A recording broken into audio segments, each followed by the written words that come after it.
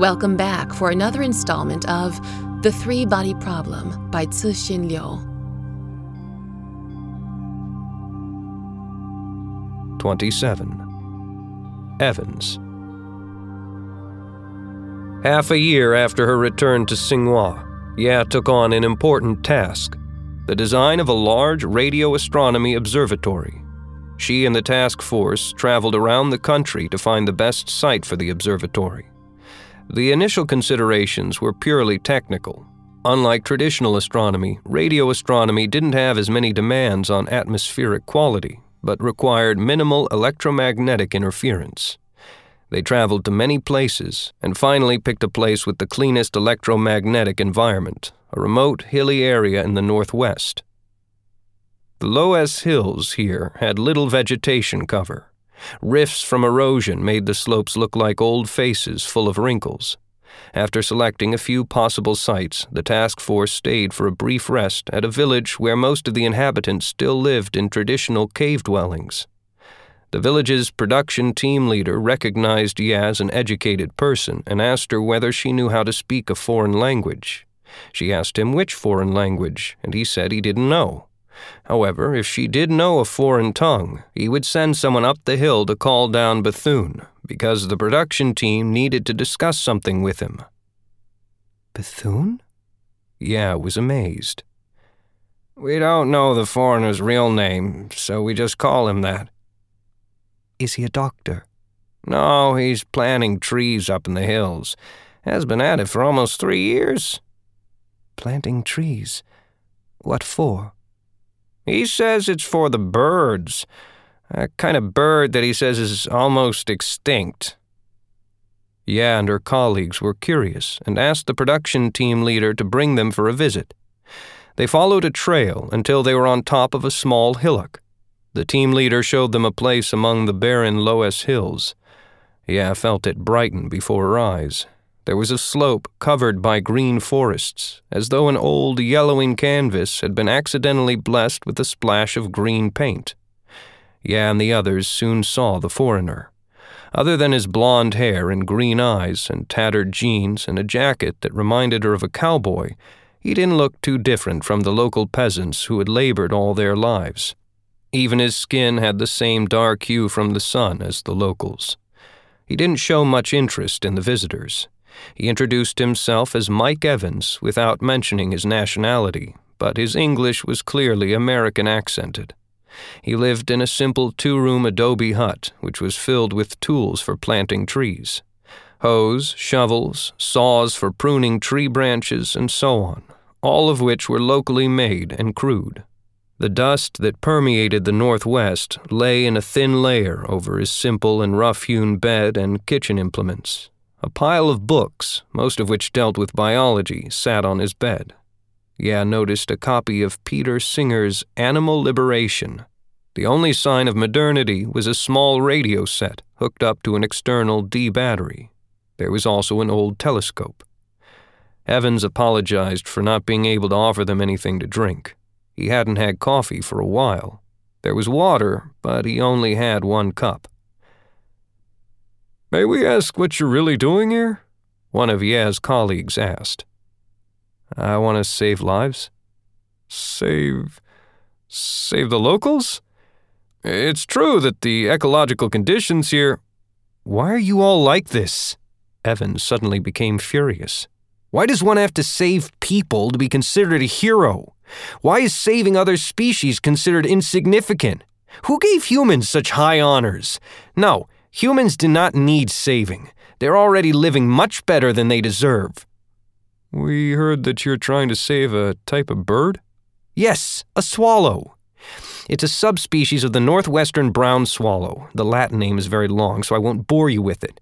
Every spring, they follow ancient, established migratory paths to return from the south. They nest only here. But as the forest disappears year after year, they can no longer find the trees in which to build their nests. When I discovered them, the species had less than 10,000 individuals left. If the trend continues, within 5 years it'll be extinct.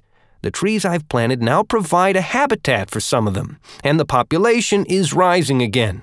I must plant more trees and expand this Eden. Evans allowed Ye and the others to look through his telescope. With his help, they finally saw a few tiny black birds darting through the trees. Not very pretty, are they? Of course, they're not as crowd-pleasing as giant pandas. Every day on this planet, some species that doesn't draw the attention of humans goes extinct. Did you plant all of these trees by yourself? Most of them. Initially, I hired some locals to help, but soon I ran out of money. Saplings and irrigation all cost a lot. But you know something? My father's a billionaire. He's the president of an international oil company, but he'll not give me any more funding, and I don't want to use his money anymore. Now that Evans had opened up, he seemed to want to pour his heart out. When I was 12, a 30,000-ton oil tanker from my father's company ran aground along the Atlantic coast. More than 20,000 tons of crude oil spilled into the ocean. At the time, my family was staying at a coastal vacation home, not too far from the site of the accident. After my father heard the news, the first thing he thought of was how to avoid responsibility and minimize damage to the company. That afternoon, I went to see the hellish coast. The sea was black, and the waves, under the sticky, thick film of oil, were smooth and weak. The beach was also covered by a black layer of crude oil. Some volunteers and I searched for birds on the beach that were still alive. They struggled in the sticky oil, looking like black statues made out of asphalt, only their eyes proving that they were still alive. Those eyes staring out of the oil still haunt my dreams to this day.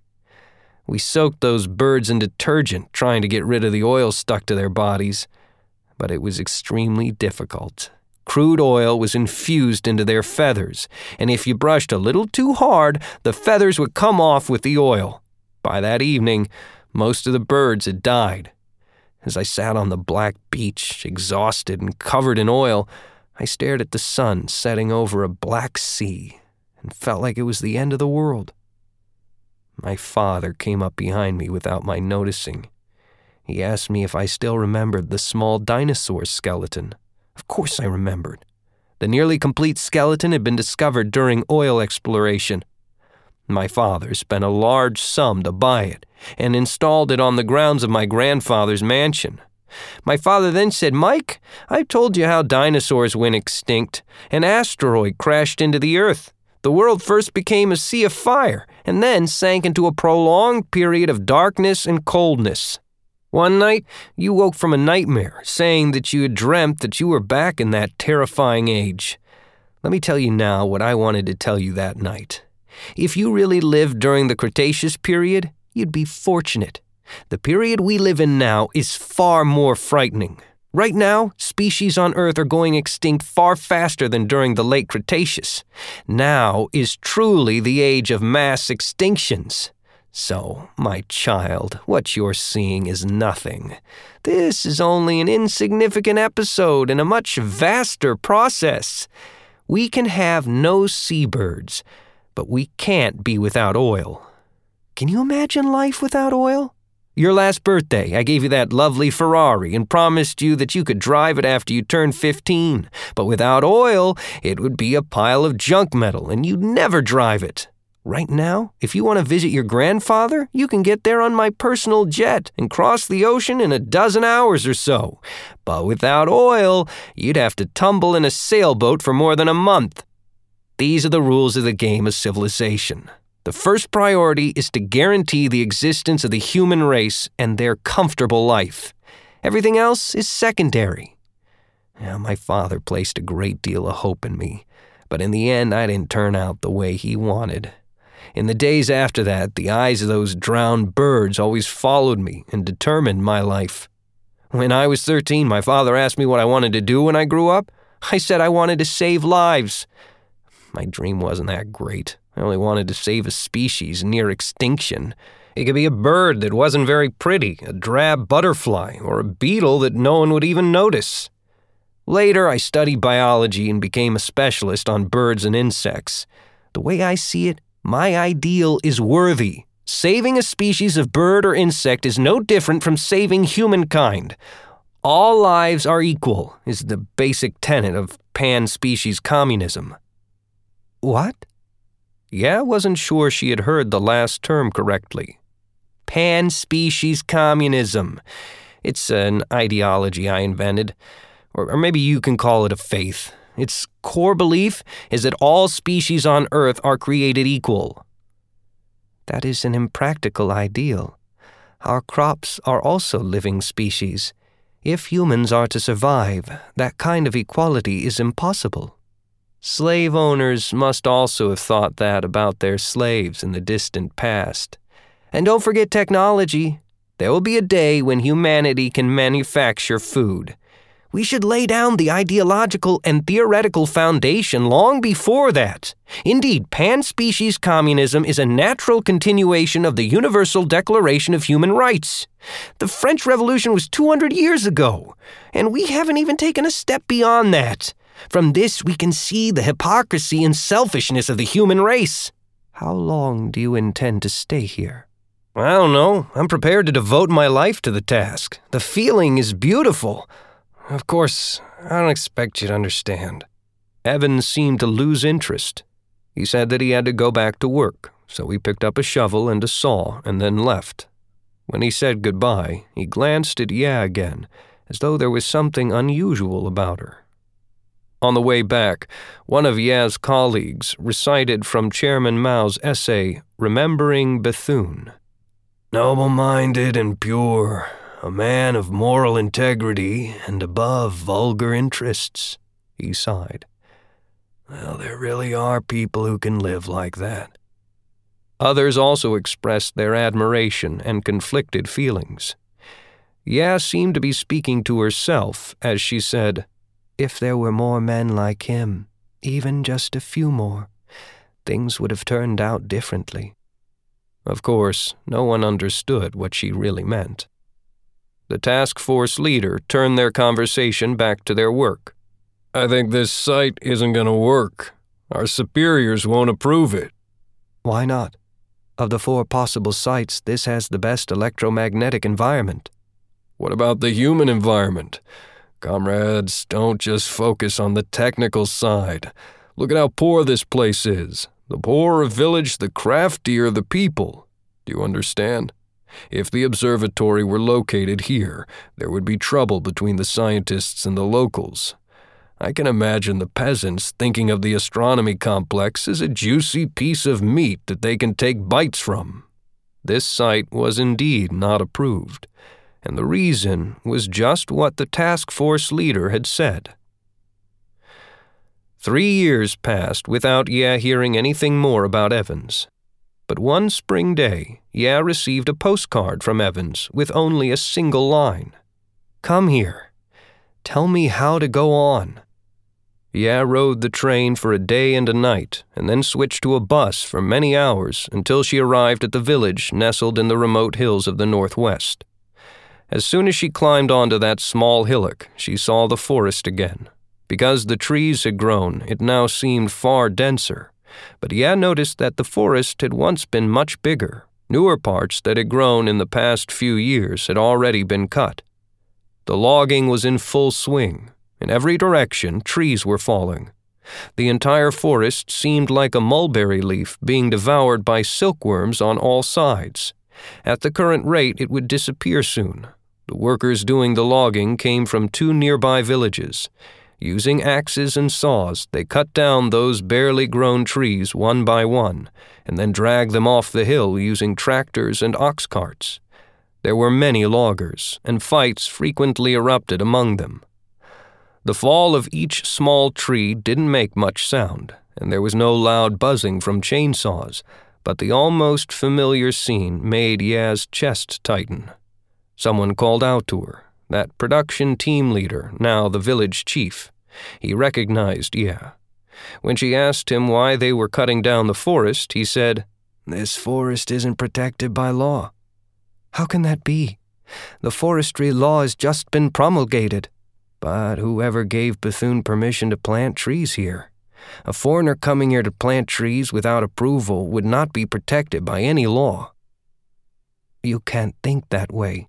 He was planting on the barren hills and didn't take up any arable land. Also, back when he started, you didn't object." "That's true. The county actually gave him an award for planting the trees. The villagers originally planned to cut down the forest in a few more years. It's best to wait until the pig is fat before slaughtering it, am I right? But those people from Nanga village can't wait any longer, and if my village doesn't join in, we won't get any.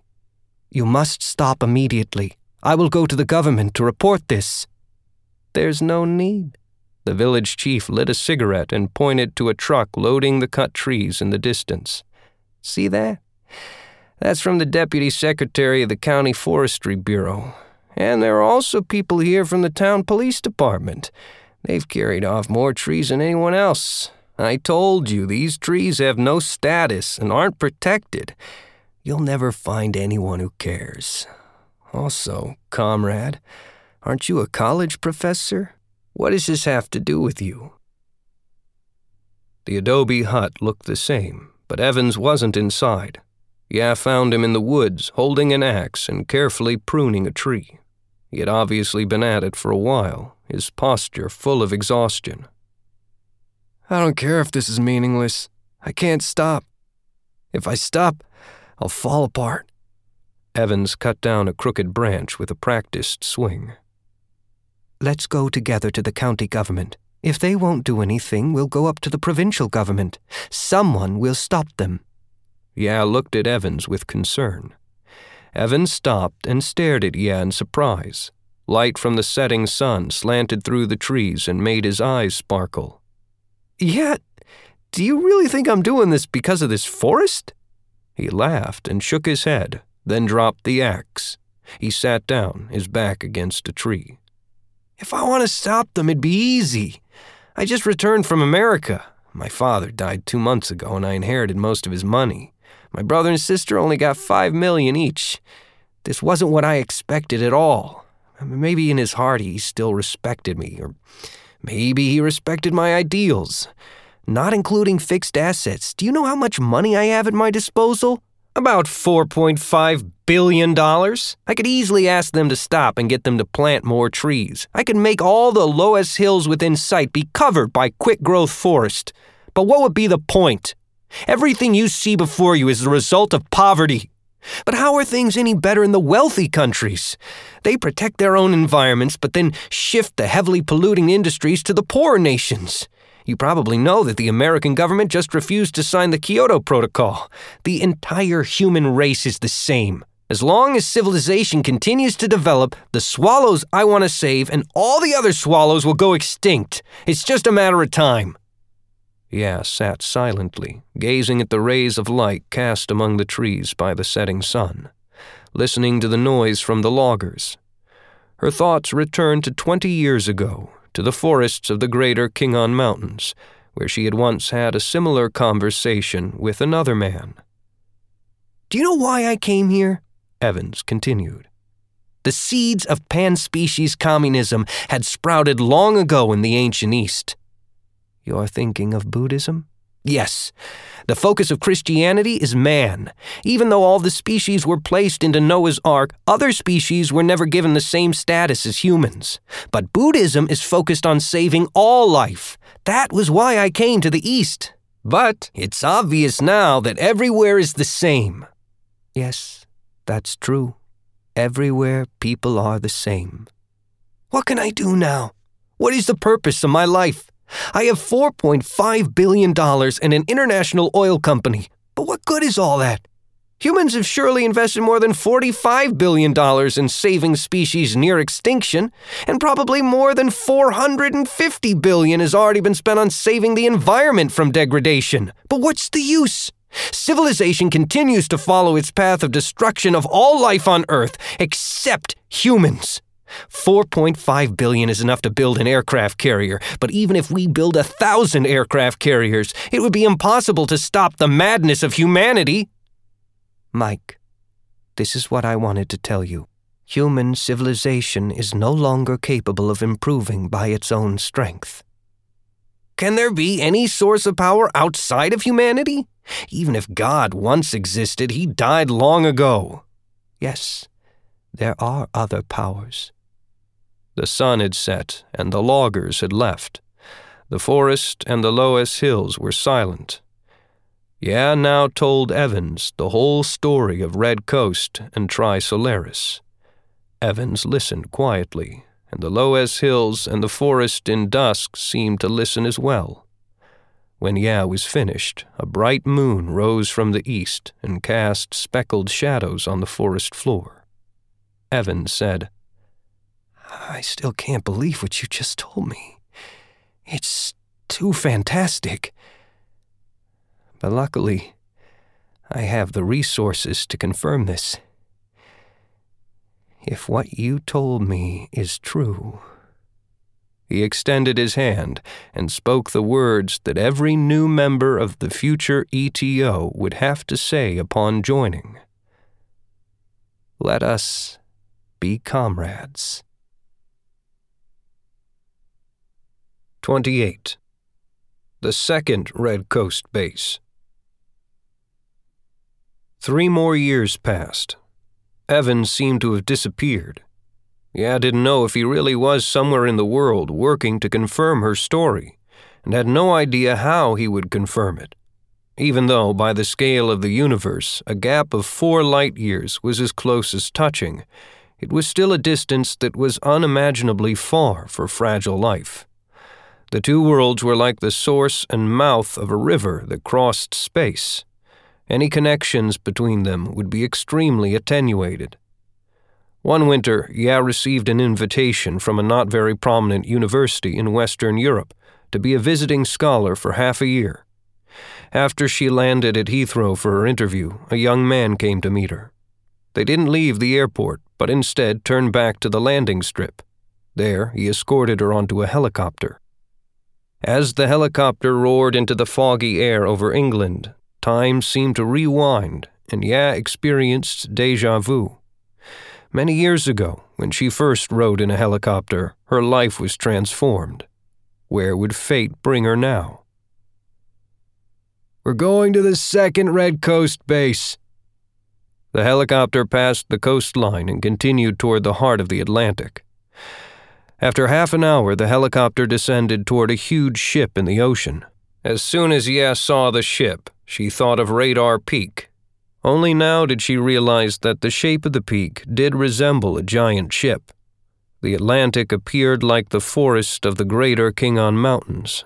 But the thing that reminded her most of Red Coast Base was the huge parabolic antenna erected in the middle of the ship, which resembled a round sail.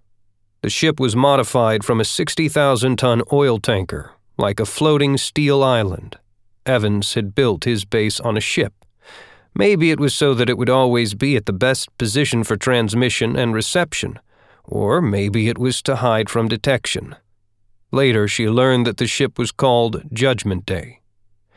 Ye stepped off the helicopter and heard a familiar howl. It was caused by the giant antenna slicing through the wind over the sea. The sound again drew her thoughts to the past. On the broad deck below the antenna, about 2,000 people stood in a dense crowd. Evans walked up to her and solemnly said, "Using the frequency and coordinates you provided, we received a message from Trisolaris. We've confirmed everything you told me." Ye nodded calmly. "The great Trisolaran fleet has already set sail. Their target is this solar system, and they will arrive in 450 years. Ye remained calm. Nothing could surprise her anymore. Evans pointed to the crowd behind him.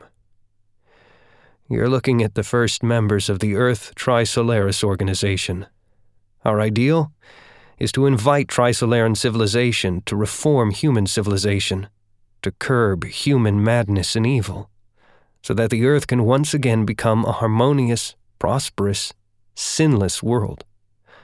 More and more people identify with our ideal, and our organization is growing rapidly.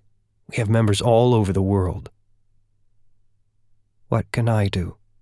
Ye asked in a soft voice. "You will become the commander-in-chief of the Earth-Trisolaris Movement. This is the wish of all ETO fighters." Ye remained silent for a few seconds. Then she nodded slowly. "I'll do my best." Evans raised a fist and shouted at the crowd, Eliminate human tyranny!"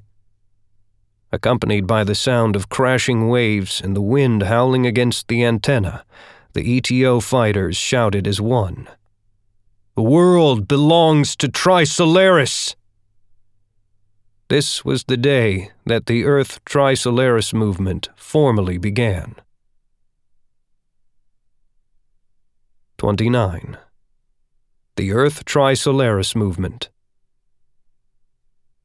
The most surprising aspect of the Earth-Trisolaris Movement was that so many people had abandoned all hope in human civilization, hated and were willing to betray their own species, and even cherished as their highest ideal the elimination of the entire human race, including themselves and their children. The ETO was called an organization of spiritual nobles. Most members came from the highly educated classes, and many were elites of the political and financial spheres. The ETO had once tried to develop membership among the common people, but these efforts all failed. The ETO concluded that the common people did not seem to have the comprehensive and deep understanding of the highly educated about the dark side of humanity. More importantly, because their thoughts were not as deeply influenced by modern science and philosophy, they still felt an overwhelming instinctual identification with their own species. To betray the human race as a whole was unimaginable for them. But intellectual elites were different. Most of them had already begun to consider issues from a perspective outside the human race. Human civilization had finally given birth to a strong force of alienation. As astounding as the speed of the ETO's growth had been, the number of members did not tell the whole story of the ETO's strength. Because most of its members had high social status, they held a lot of power and influence. As commander-in-chief of the ETO rebels, Ye was only their spiritual leader.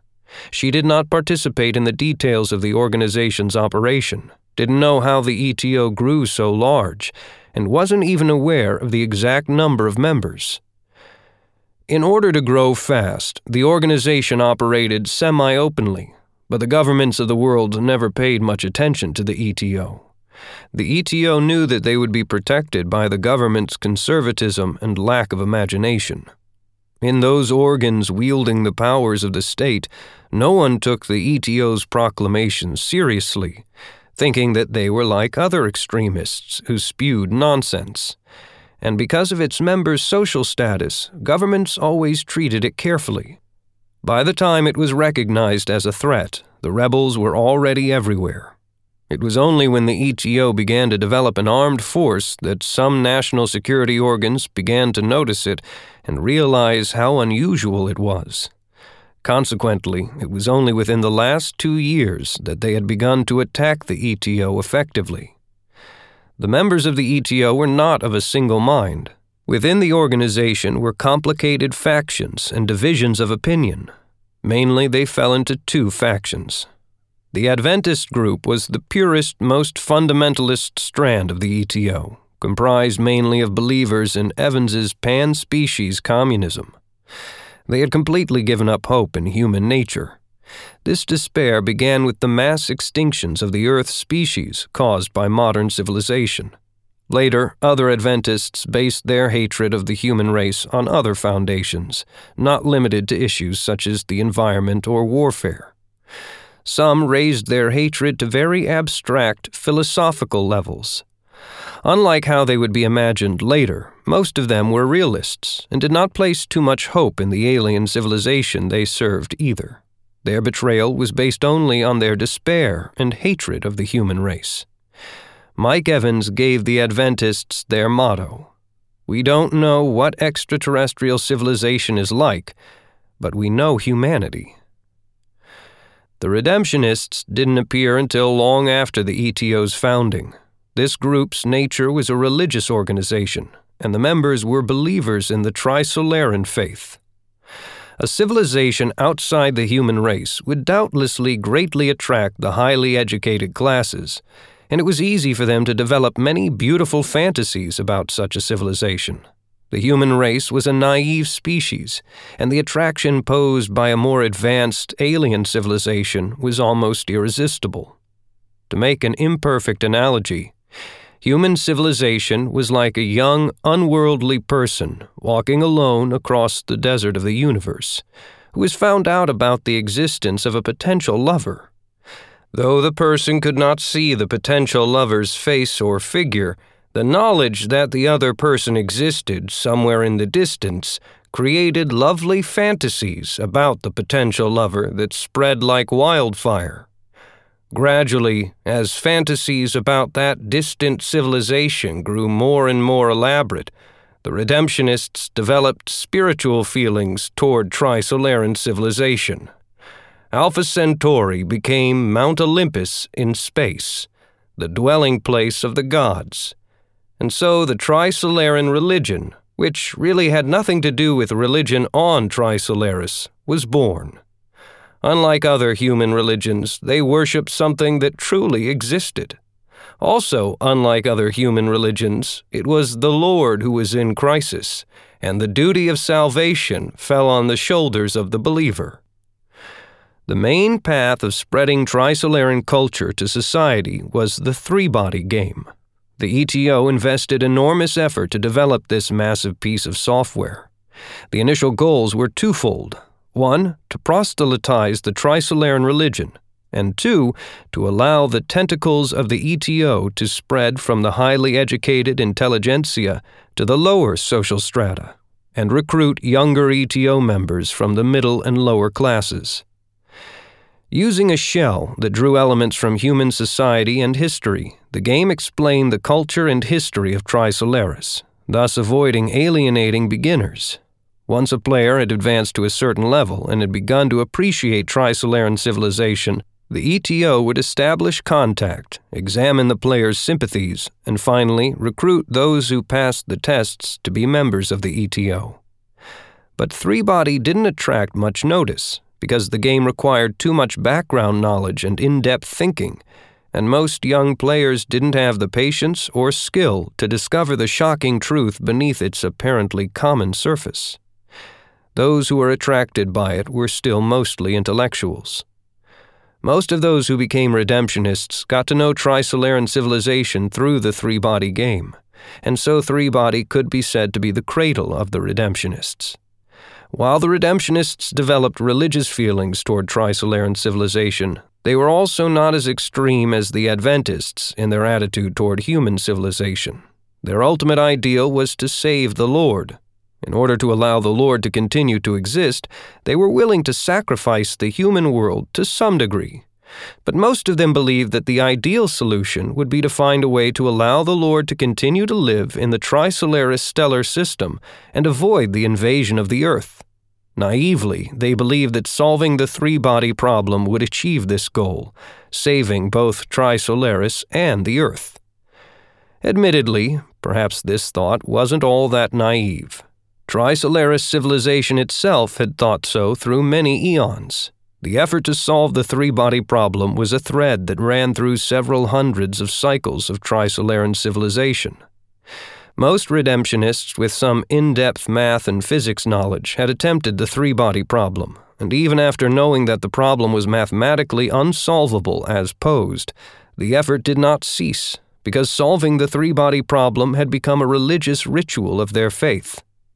Even though the Redemptionists had many first-class physicists and mathematicians, research in this area never yielded any important results.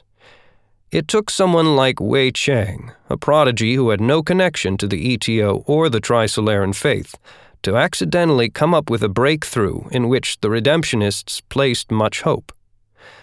The Adventists and the Redemptionists were always in sharp conflict. The Adventists believed that the Redemptionists were the greatest threat to the ETO. This view wasn't without reason. It was only through some Redemptionists who had a sense of duty that the governments of the world gradually came to understand the shocking background of the ETO rebels. The two factions were of approximately equal strength within the organization, and the armed forces of both had developed to the point of starting a civil war. Ye Wenji used her authority and reputation to try to patch over the division between the two. but the result was never ideal. As the ETO movement continued to develop, a third faction appeared, the survivors. After confirming the existence of the alien invasion fleet, surviving that war became a most natural human desire. Of course, that war wouldn't occur for another 450 years and had nothing to do with those living today. But many people hoped that if humans did lose, at least their descendants who were alive in 4.5 centuries could live on. Serving the Trisolaran invaders would clearly help with this goal. Compared to the other two factions, the survivors tended to come from the lower social classes, and most were from the East, and especially from China. Their numbers were still small, but they were growing rapidly. As Trisolaran culture continued to spread, they would become a force that could not be ignored in the future. The ETO members' alienation developed variously from the faults of human civilization itself, the yearning and adoration for a more advanced civilization, and the strong desire for one's descendants to survive that final war. These three powerful motives propelled the ETO movement to develop rapidly. By then, the extraterrestrial civilization was still in the depths of space, more than 4 light-years away, separated from the human world by a long journey of 4.5 centuries. The only thing they had sent to the Earth was a radio transmission. Bill Mathers's contact as symbol theory thus received chillingly perfect confirmation.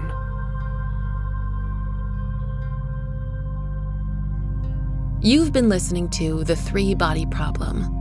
Subscribe to this podcast so you can stay up to date on the newest installments of this enthralling sci-fi adventure. Or if you just can't wait, you can buy the audiobook of The Three-Body Problem, as well as the next 2 books in the series, wherever books or audiobooks are sold.